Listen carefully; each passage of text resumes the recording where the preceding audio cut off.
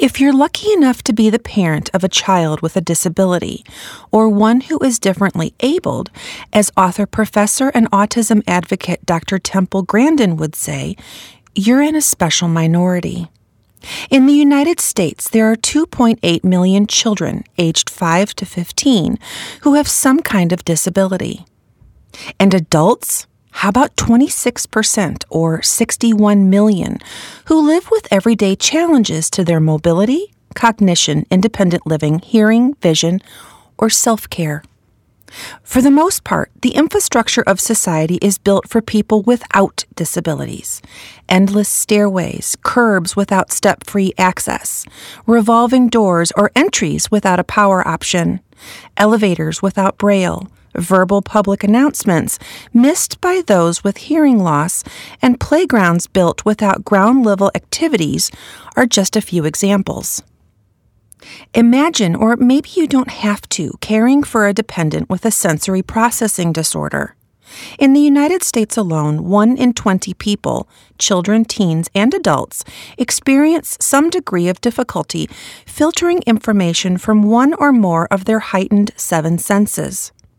An overload of stimuli to their sight, hearing, sense of touch, taste and smell, balance, and body awareness becomes stressful, painful, or even terrifying, sometimes resulting in overtly panicked responses. It's confusing and exhausting.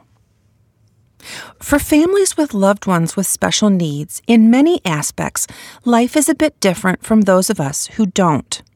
Movement through society requires significant planning or doing without, skirting beloved experiences because of space limitations, or coping with general misunderstanding at large. So what happens when a Pittsburgh airport machinery operator reluctantly drops a letter in his workplace suggestion box and the CEO responds in a big way? How does a simple ask create a special bond between him and an otherwise unfamiliar coworker? And how does their work create a lasting impression on a Denver mom whose visit to the Steel City was not only bearable, but a beacon? It's called Sound of Silence, and our story starts here. From the studios of Hum Productions, I'm Brooke Bechtold, and this is Impactually.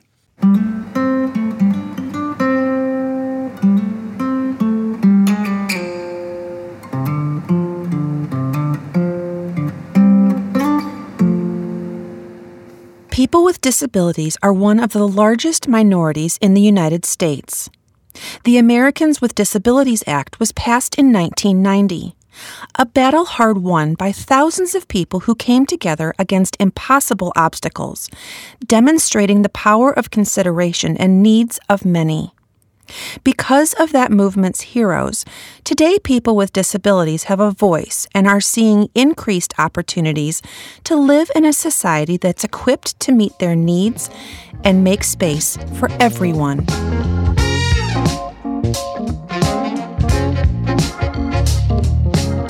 Jason Rudge is a dad. Since the day Presley was born, loving this little boy was Jason and Sharon Rudge's everything. So many of us can relate to the excitement of parenthood, meeting our children for the first time, anxious about how to care for them, excited to watch them grow into little people and then adults. Jason and Sharon were certainly no exception. When Presley was born, every hope and dream came alive. Then at 6 months, they began to notice Presley wasn't hitting development milestones like some of the other children. And at 2, he was diagnosed with autism or autism spectrum disorder, which refers to a broad range of conditions characterized by challenges with cognitive function, social skills, repetitive behaviors, and speech. Knowing little about it, Jason and Sharon dove for answers on how to help him now and what to expect in the future. Can you tell us about Presley? Yeah. So he's 5 years old. He loves the solar system, is one of his biggest likes. He knows all the planets in order, from the closest to the sun to the furthest away. He knows them all. He loves going outside and just being out in the outdoors. We have a cottage down on 12 Mile Island, which is on the Allegheny River, and he loves being there, being out on the boats, and just being with his family. His dislikes would be basically, certain foods. Well, actually, a lot of foods. He's a very picky eater. He doesn't have a ton of dislikes, but because we try to keep him pretty active and out in the public, as much as we can. Is he sensitive to sound and light? Actually, surprisingly, he loves fireworks, which is pretty different for being autistic, because sounds and lights do bother, most children with autism. But for some reason, he loves fireworks. So that was a big plus on our side. As far as, loud sounds, like if he hears shouting or whatnot, or, like at a baseball game, we can't take him to baseball games because it's a little too much for him. Do you have other children? No, we do not. We do not have other children. We're trying to have another child. Jason is a heavy equipment operator at Pittsburgh International Airport. He's generally on the outside, looking in. He's the infrastructure guy, repairing parking lots, fixing water main breaks, and keeping those runways clear and safe. In 2015, Christina Cassotis became the CEO of the Pittsburgh International Airport. When she arrived, she found, as she says, a beat-up team and a lot of wasted physical space. With an average of 414 flights per day and 17 airlines flying in and out of their domain, Pittsburgh Airport, like all airports, touts itself as an engine to the economic development of their region. The human element within the airport is impressive. 6,000 employees serve over 9 million travelers. One of the things she instituted upon taking the job was installing CEO mailboxes around the employee areas, away from the eye of cameras, allowing for total anonymity. Handmade boxes crafted in-house. She was looking for ideas just as Presley was starting school. So when he was 2, he was in a preschool readiness program. And when we went there, it was just like the worst experience ever. And I told my wife, I said, I don't think that this is going to work for us. And the lady that was in charge says, why don't you take him into the sensory room? And we said, all right, let's try that. So we did. And he stayed in there the whole day. But each time we went there, it got easier and easier. And eventually he was able to participate with the other children. So I said, man, we really need something at the airport because of the, all the people that travel through there. I says, I know that what I was going through and how I tried to stay away from other people and, not want to be that burden towards other people. Like when we got to eat, if he was acting up, I just wanted to be respectful to other people.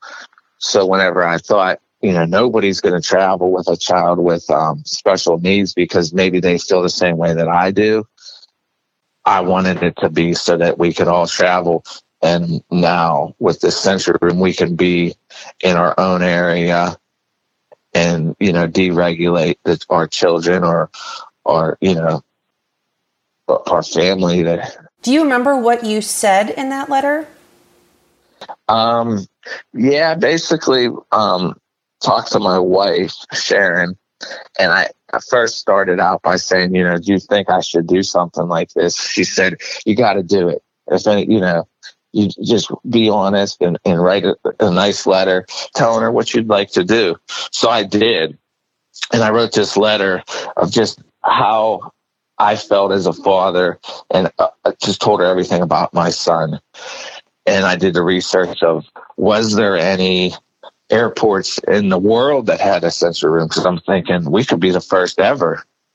Well, when I did my research, I did find out that there was a few airports that had sensory rooms. Some of them called it quiet rooms. So Christina fell in love that I did my research, and she didn't just come in and just try to pitch an idea. You did your homework, and that's what also helped in this, because she just understood that if I took the initiative to do all this, it must have meant a lot to me, to bring this idea to her. Let me provide some mind-blowing statistics about what Jason said. There are over 17,000 commercial airports in the world, and just under 5,100 are in the United States. What Jason discovered was that there were just 7 airports in the world, 7, that offer such an accommodation for travelers with sensory sensitivity. The rooms vary in size and features, which may include extra soft seating, wavy walls, aquatic bubble tubes, and dim color-changing LED lights. But all have the same intention, to provide a quiet respite from the airport hubbub for special needs travelers in preparation of travel and interaction with others. Of the 7, 2 are overseas, one at Gatwick in London and the other in the single terminal airport in Shannon, Ireland. The other 5 are in the United States, Atlanta, Miami, Birmingham, Alabama, Myrtle Beach, South Carolina, and Lehigh Valley, Pennsylvania. There are none in major airports in New York, Chicago, or Los Angeles who individually serve anywhere from 50 million to 80 million travelers each year. Have you ever been to one of those city airports, or one even bigger? Have you ever noticed the abundance of stimuli, the lights, the sounds, the crowds? Well, for 20% of all Americans challenged by sensory processing issues, it's a daunting experience. And currently, there's only one accommodation room for every 1,000 airports in the U.S. Think about it. Christina was on board to bring this kind of space to Pittsburgh International. One of her many responsibilities is to ensure that all passengers are welcomed equally and to provide them with a positive experience. If there are services for the inexperienced traveler or the hearing impaired, play spaces for children to stretch their legs between flights, and areas for people traveling with animals, why not a space for passengers who need the lights turned down and the hustle and bustle of the crowds to go away for just a moment so they can regain calm and regroup before boarding? On the call with me and Jason was Logan Williams, who also works for the Allegheny Airport Authority. I asked him what he does at the Pittsburgh Airport and his role in Presley's Place. I am currently the manager of organizational development at the airport. So I work on all of our performance management, our training programs, our annual strategic planning process, workforce planning. And my role in the Presley's Place was that I was actually the leader of the whole project. So once Jason's message got to Christina, she put together a team of people and appointed me as the lead of the project and basically gave me Jason's idea and said, go with it. So had you ever met him before? No, I don't believe that Jason and I met prior to this. And so that's what I did. I ran with it. There has to be a lot of listening and learning in deciding what Presley's Place looks like. So who were the principal players besides the two of you in the design of the sensory room, and what experience did any of the other players have in building a space like this? Yeah, so we had a committee for putting the project together. So it had all of the internally affected departments like our engineering, our business development, our facilities. We hired a design firm to work with us on designing the room. And we certainly, took what Jason told to Christina and what the research that we did on our own for the sensory room. But then I was the one that told Jason he couldn't be a part of it anymore. I said, Jason, we got your ideas, but now I want it to be a surprise for you, so I'm cutting you off. I cut him out. Oh God, Jason, what was your response to that?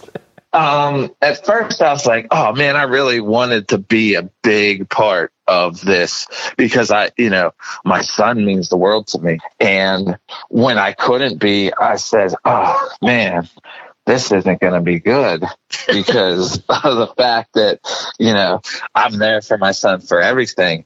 And if this was going to be the biggest thing of my life that I've ever done, I wanted to be a part of it. But I understood and swallowed my pride and said, go ahead, have at it. Surprise me. Logan knew that his first task had to be assembling a diverse and well-representing team of voices. Experts in the design of these kinds of spaces, sensory processing caregivers, input from those directly affected by these challenges, community and disability advocacy groups, and destination airports with their own sensory room accommodations already in place. Sensory rooms are built to meet multiple objectives because not everyone has the same or even similar processing skills. Occupational therapists have been using spaces like these for years. An individual's sensitivities are ingrained, so the object of these special places is not to take away their brain's sensitivity to certain stimuli, but to train their brain to develop coping mechanisms and tools that will serve them well out in the world. Logan's challenge was how to execute that. We'll be right back.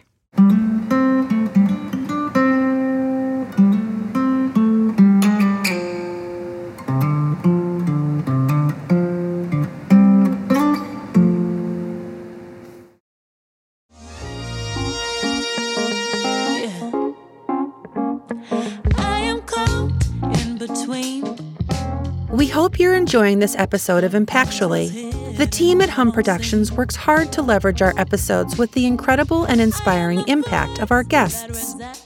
If you want to support the show and be more in the know of what's coming up with Impactually, you're invited to support us on Patreon. Whether it's branded swag, earning producer-level credits, gaining access to scripts, or learning what's happening behind the scenes, you can get those and more if you go to patreon.com/Impactually. That's patreon.com/Impactually.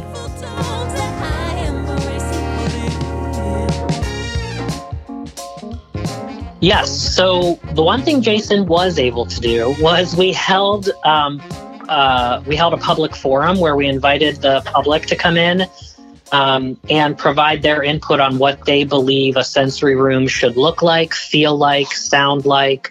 I mean, we asked advocacy groups in the Pittsburgh region to come out and provide us their input from organizational perspectives. So like, what have they seen in different sensory rooms? What do they feel it should do? This is what I need as an individual who has autism. This is what I need out of the room. And somebody else would say, well, this is what I need. And this is how I need it to feel in the ambiance. And this is how I need it to how I need for the hearing. I need no noise, or I need some noise. And so what we found was we really need to provide a simplistic yet highly customized sensory room. So a space that everybody can use, that allows for individual use, which are individual rooms that we put in there, a space where they can interact with others, which is what we called our family room. But then there needed to be a space for adults who don't necessarily want to be around children. And I was a teacher before I came to the airport, and I used to teach kids who had autism. And so I knew also that you can't just take somebody from a very quiet space where they have just de-escalated and they're in their calm space. You can't just take them from that completely silent room and take them back into the terminal where there's loudspeakers overhead, there's people walking around, there's people movers. That direct impact from one extreme to the other will just send them right back in. So what we did was all of our entire sensory room concept, it was all about the transitions. like a transition of completely sound proof to a little bit of sound, a little bit of light, and then back into the full terminal. So Logan and his team designed a 1,500 square foot suite with a calming transitional foyer, a soundproof room with soft furniture where families can decompress together, crawling tunnels, rooms with tubes filled with bubbles, and a quiet space for adults. But that wasn't all. And what the biggest piece of this was the fact that they were going on a plane. So they were going to be getting on a plane, which for some people may be the first time they have ever been on a plane. And so I came up with the idea that why don't we have a airplane simulator inside of the sensory room, which would make us stand out amongst every other sensory room in the entire world. And so we did that. We got a partnership with American Airlines, and they provided us the facade of the airplane. We had Carnegie Museum Children's Institute put together like the backdrop of what the airplane looks like on the inside. And when you walk into it, it looks like you're walking into an airplane. So it provides people another transition of going from this completely quiet space into the foyer. And then from the foyer, you can get to the airplane. You walk down what we call the runway, where we have the actual walls of a runway, the flooring of the walkway, and then you turn the corner into what looks like a plane. And from there, you can directly exit back into the terminal so people feel like they're ready to go. They know what it's going to look like. They know what it's going to sound like. We've got a lot of partnerships like that. I mean, we have TFH USA that provide us all the sensory-friendly equipment in there. I mean, it was just amazing. And when we were looking to build it, we were going to go external and get a contractor. But we ended up deciding to do it in-house. So we used all of our own employees to build the sensory room, which makes it that much more special. Yeah, because some of our, fellow employees, they have children or family members with special needs. So they put their heart and soul into it. Just like, if I was able to work on it, I would have put everything that I had into it. And that made it even more special. Jason, did you know that the room would be named after Presley before Logan told you that you couldn't come into the space anymore? No, I did not. Actually, I asked that if you guys make this, could you name it like Presley's Playground or something like that? Name it after my son. And Christina was up front and forward with me and said, I don't think that's going to happen because there's too many people that, donated a lot of money and they may want the naming rights. So I understood that. I says, whatever, as long as the place gets built. Logan was determined to name it after Presley. But sponsors weren't the only concern. You see, the estate of the late Elvis Presley, the king of rock and roll, owns the naming rights for Elvis and Presley. Any entity that wishes to use either of those names needs permission. A week out from the grand opening, the Presley estate called Logan, letting him know the request was still in review, which sent Logan into a panic. There was no contingency plan other than to call it Presley's Place. He was too invested in Jason and Presley and couldn't let them down. At the 11th hour, permission was granted and signage was installed just as Presley, Sharon, and Jason were welcomed to the grand opening. So they kept it a secret that whole time. Logan, how hard was that? I told him he wasn't allowed to step foot. There's a reason.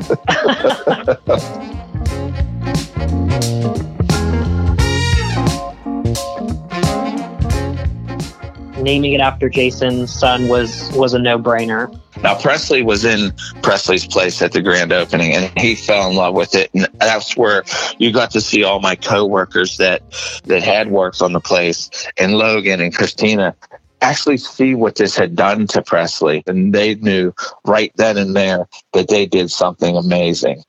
I didn't get to experience it with Presley as far as taking a trip, but I have walked up to Presley's Place just to go inside and take it all in. And the one time I did, there was a young woman in there, probably in her 20s. And I didn't expect anybody to be in there at the time. So I just walked in, and then I started talking to her, and I told her who I was. And she told me, thank you for doing this. She told me that she had autism and her flight was delayed. So she was just taking it all in, sitting in the airplane, getting herself prepared. And once you see that, you like start to tear up because you realize what you just did. I knew what I did for my son, but I didn't realize what I did for everybody at the time until I met that woman. And she said, my boyfriend's in the quiet room. He also has autism. So then it really hit me. I said, wow, this is amazing,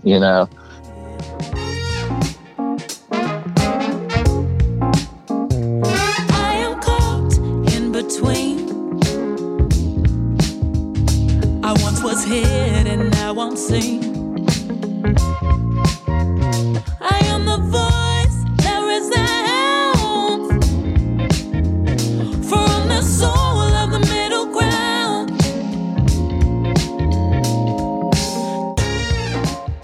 Caitlin Bennett is from Denver, and her mom, Maureen, a Pittsburgh native, traveled to Pittsburgh shortly after Presley's Place opened. Caitlin has a genetic disorder called GRIN1. She's not autistic, but like many with autism, she's nonverbal. She has intellectual challenges and requires help with personal hygiene needs. So Caitlin came on into the world as like kind of a typical kid, and everything seemed pretty perfect for a good 6-7 months. And it was somewhere in that range of 8 to 10 months where we realized that she was really missing a lot of milestones.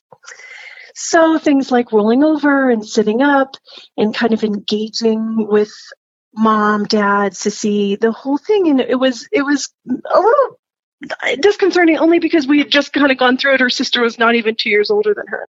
And it wasn't until around her 10th birthday that we did a whole genetic test. It's called the whole exome sequencing test. And that's when we discovered that Caitlin has a mutation in her GRIN1 gene. And GRIN1 is among 7 GRIN genes that every human being has. And they are related to the brain's ability to learn and have memory. And right now in the world, there are fewer than 500 known people who have a GRIN disorder. So Caitlin is still very unique, very special. Now at age 14, Caitlin has a lot of challenges. So she is disabled from the perspective of her cognitive abilities. Caitlin has no speech. She's a nonverbal communicator, and even that is limited. Because the speech language is such a challenge, she has a really high level of sensory issues, but she's got a lot of strengths at the same time. She's funny, she's beautiful, she's sweet, she's huggy, she loves affection. She loves nothing more than to be in the outside world and swing and run around, and she's helped us learn that difference is okay. Difference is just difference. And there are things that make her really, really special. So we feel like we've been kind of blessed in many ways by all of her challenges and all of her many strengths. Maureen and I were connected because she's the cousin of a dear friend. This friend knew we were working on this story about Presley's Place and also knew that the Bennetts had traveled recently from Denver to Pittsburgh. I wanted to know what it was like traveling as a family. Well, that's been fun. My husband and I are both from back east, and we have both come from families that we're very close to and that we really want to maintain good relationships with and make sure our kids have cousins and we see our parents and that kind of thing. So we have always made an effort to travel. And there were many years where it was really easy and Caitlin was, really kind of chill and we kind of pushed her on through in a stroller. But as the years have gone by, it's gotten more and more challenging, to be perfectly honest. There was a time when Caitlin would sit in her seat and put her feet up on the seat in front of her on a plane and just kick and push on that chair. for like the whole 4-hour flight. And this was very uncomfortable and very hard to explain to people. Like, I'm so sorry. I wish I could make her stop it, but she doesn't understand. Like, she really doesn't. It's hard because Caitlin looks like a typical kid and she can run and she can walk. You are often overlooked as like someone who might need some help. She also has no real sense of safety and security, so she can jet off. I think the hardest part is that she clearly herself is struggling, and it can come off to other travelers as like, wow, listen to that bratty kid screaming, and why aren't the parents taking care of whatever the problem is? And I'm like, gosh, if I could shut down some of the lights and get rid of half of the people in this building, then I would totally quiet her down. But it's really overwhelming. It's a very stimulating experience to go through an airport. I get really nervous for just her own sort of calmness, like that she desperately needs. So we take it one little leg at a time. We still do it because it's worth it, but it's definitely hard. Maureen then shared her experience of traveling alone with Caitlin to Pittsburgh and how she came upon Presley's Place. So in January of 2020, this year, before everything shut down, Caitlin had an appointment with a vision specialist that happens to only be in Pittsburgh. So we went, just she and I, on a flight from Denver to Pittsburgh and then back the other way. And it was on our return from Pittsburgh to Denver that we were kind of coming through our security experience. And I had to take her out of her stroller because they had to scan that separately. I had all this stuff in security going through the belt. And it was really busy, really, really busy. And Caitlin was really overwhelmed, and she's sort of like gripping her hands and wringing her hands, and she's shouting like, oh, like I don't know what to do. And so as soon as I got everything on the belt, we both went through the little metal detector, and she darted off and just bolted. And meanwhile, I have all this stuff kind of coming through on the belt. And in Pittsburgh, I don't know if you've ever been to the airport, but they have trains that you hop on to go to the airside part of the airport. And they're right there by security. And I thought, oh my gosh, she's going to go run and get on a train and I'm going to lose her. And so I'm kind of like leaving her stuff on the belt. And this woman goes, I've got her. And this lovely woman and one of her partners over there in TSA went over to Caitlin, and they never touched her.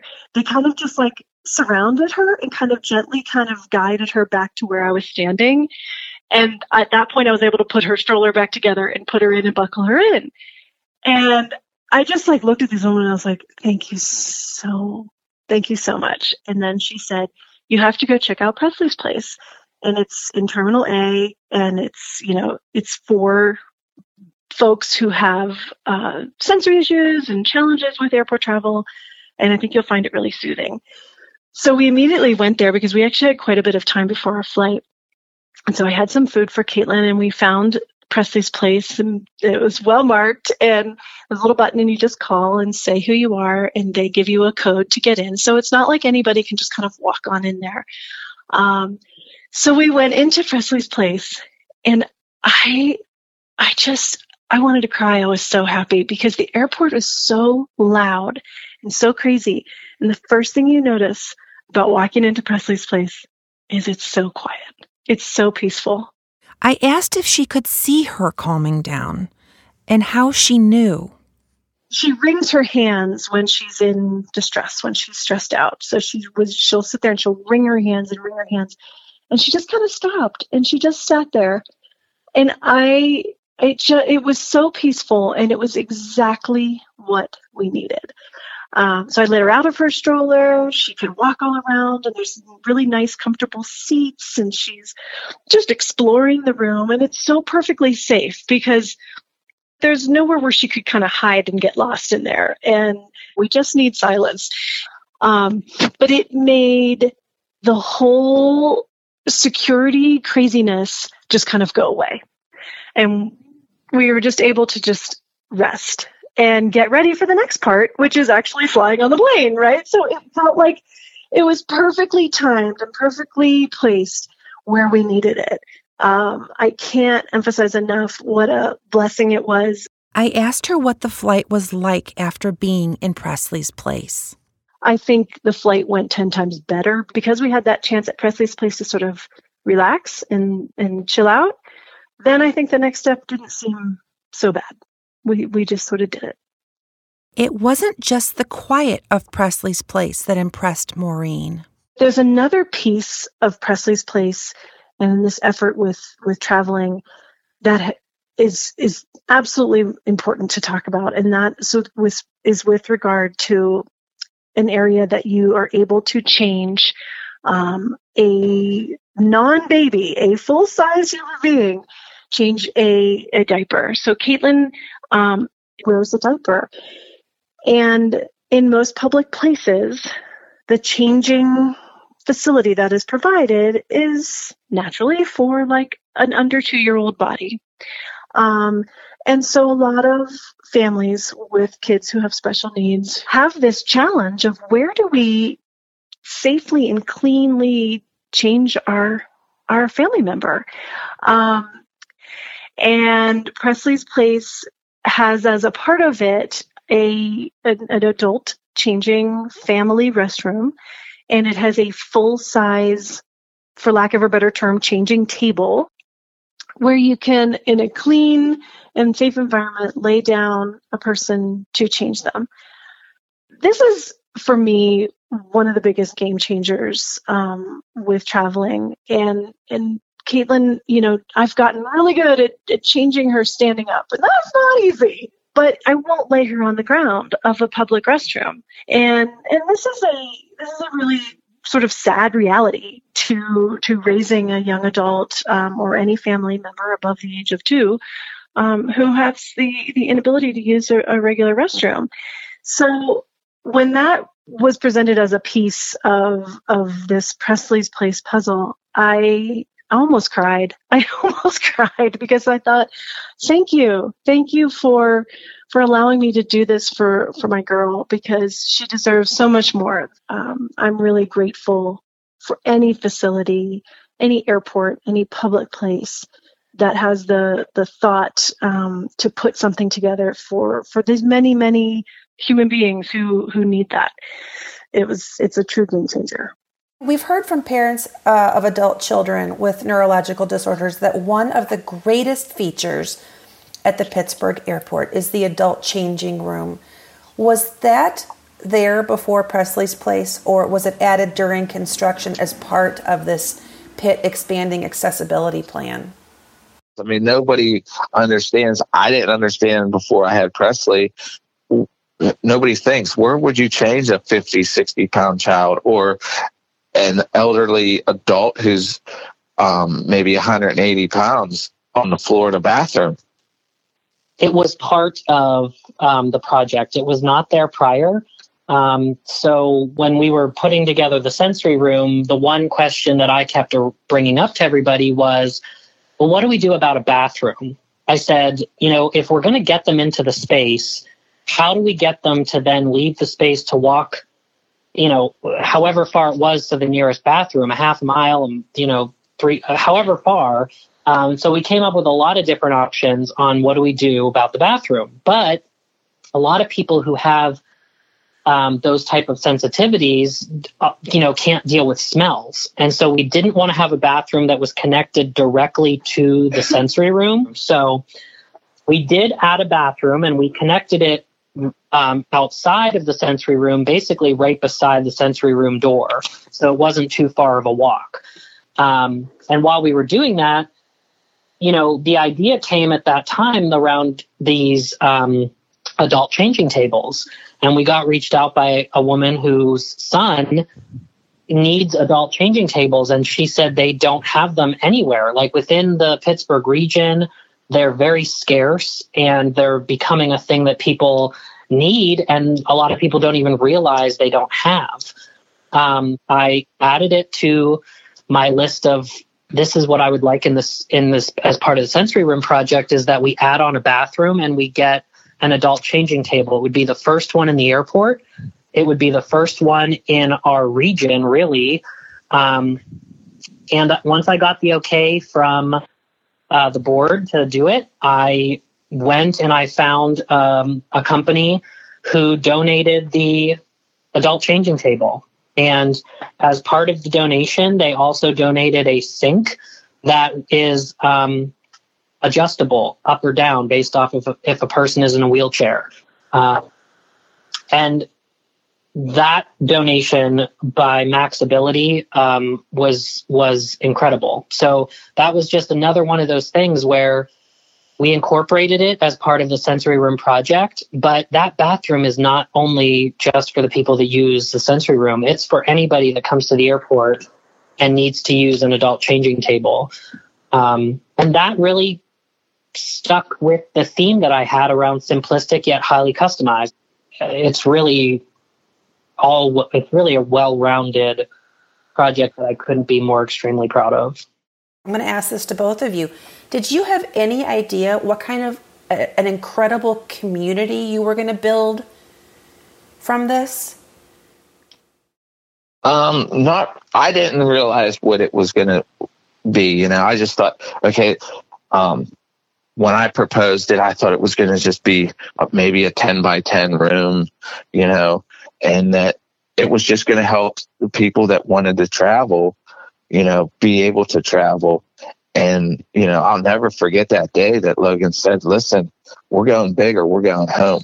We're going to be the airport that people come to us and says, can we replicate your airport? And I'll never forget that. He put his whole life into it at the time, and he crushed it. I mean, it's just, you're speechless when you walk into this room. The everything that he has done, there's a touch screen to see where you're at. You can move it to see where restaurants, your gates, anything that you want is at your hands in that sensory room. And so you don't ever have to leave there until you're ready to take your flight. So not only does it care for the people who do have sensory issues, but it also cares for the caregivers. Correct. Logan, do you have anybody in your family who has special needs? I do not. It's really easy to forget what other people have to go through when you don't have to live with it day to day. Who could pass up on that opportunity? And being able to get to know the people within the autism community and really working with those advocacy groups. There's no words to express the gratitude and the love that I have for this project and for Jason and his family and being able to do this for them. It's just been a highlight of my life, really. And I'm hoping that it catches on. So it's just not just airports we're looking for. We're looking for a lot of places to put in sensory rooms so that we can enjoy the things that typical families or, typical children get to do. My final question to Maureen was if she had the chance to talk to Jason Rudge or Logan Williams, what would she say to them or what would she ask them? Well, first and foremost, I would say thank you. Thank you for making travel accessible for my family and for all the families who have kiddos like Caitlin or like Presley.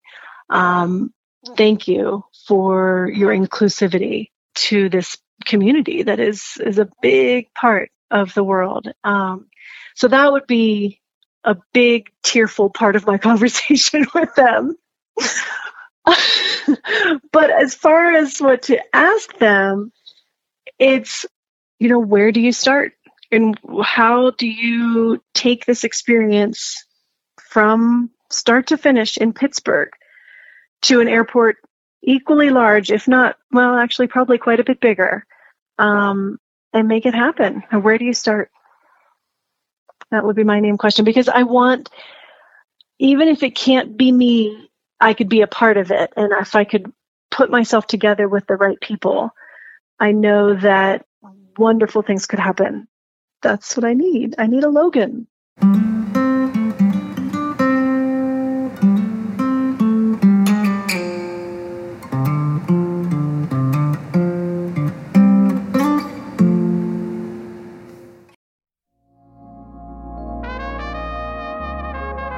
Since this episode aired, Maureen, along with her sister Joan, who after hearing the show also wanted to be a part of the airport accessibility movement, did connect with Logan. And while the pandemic and everyday life with a child of special needs has created some temporary roadblocks, they remain steadfast in their advocacy to build a sensory room in Denver. We are also happy to report that several airports in the United States and abroad recently introduced sensory rooms of their own. They include London's Heathrow, Abu Dhabi International, Kansas City, and Seattle-Tacoma airports.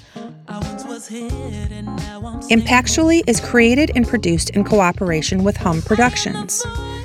Our web address is hum, that's HUMM, productions.com. Financial support for the show is provided by JLB Images and listeners like you who support us on Patreon. That's patreon.com/Impactually. We'd like to extend our sincerest thanks to our guests, Jason Rudge, Logan Williams, and Maureen Bennett.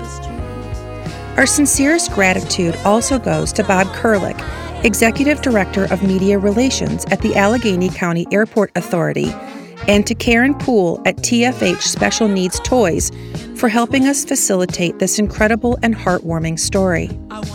For more information about Presley's Place and access information about other airport sensory rooms, we have links in our show notes. Special thanks to Serena Ray for providing her song, Caught in Between, for this episode.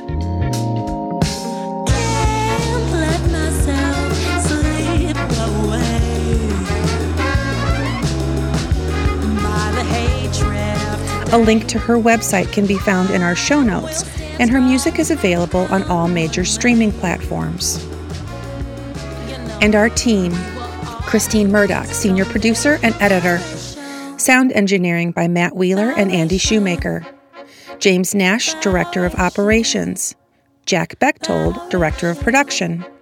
Music curation by Elle Lively of Crooked Tree Creative. Richard Cassis of Spark Inc. and Lee Bechtold for digital artwork and web design, and to Andrew Sachs, who wrote and performed our original theme. I'm Brooke Bechtold, Executive Producer and Host. Subscribe and listen to us on iTunes, Spotify, Pandora, Radio Public, or wherever you get your podcasts. Leave us a review on Apple Podcasts. We really appreciate it, as it helps others find us too. We'd love to hear from you, so send us an email or find us on social media. Pitch us ideas about people who you think would be great to be on the show. Maybe it's even you. We'll be back soon with another extraordinary episode. Everyone has a story. Share.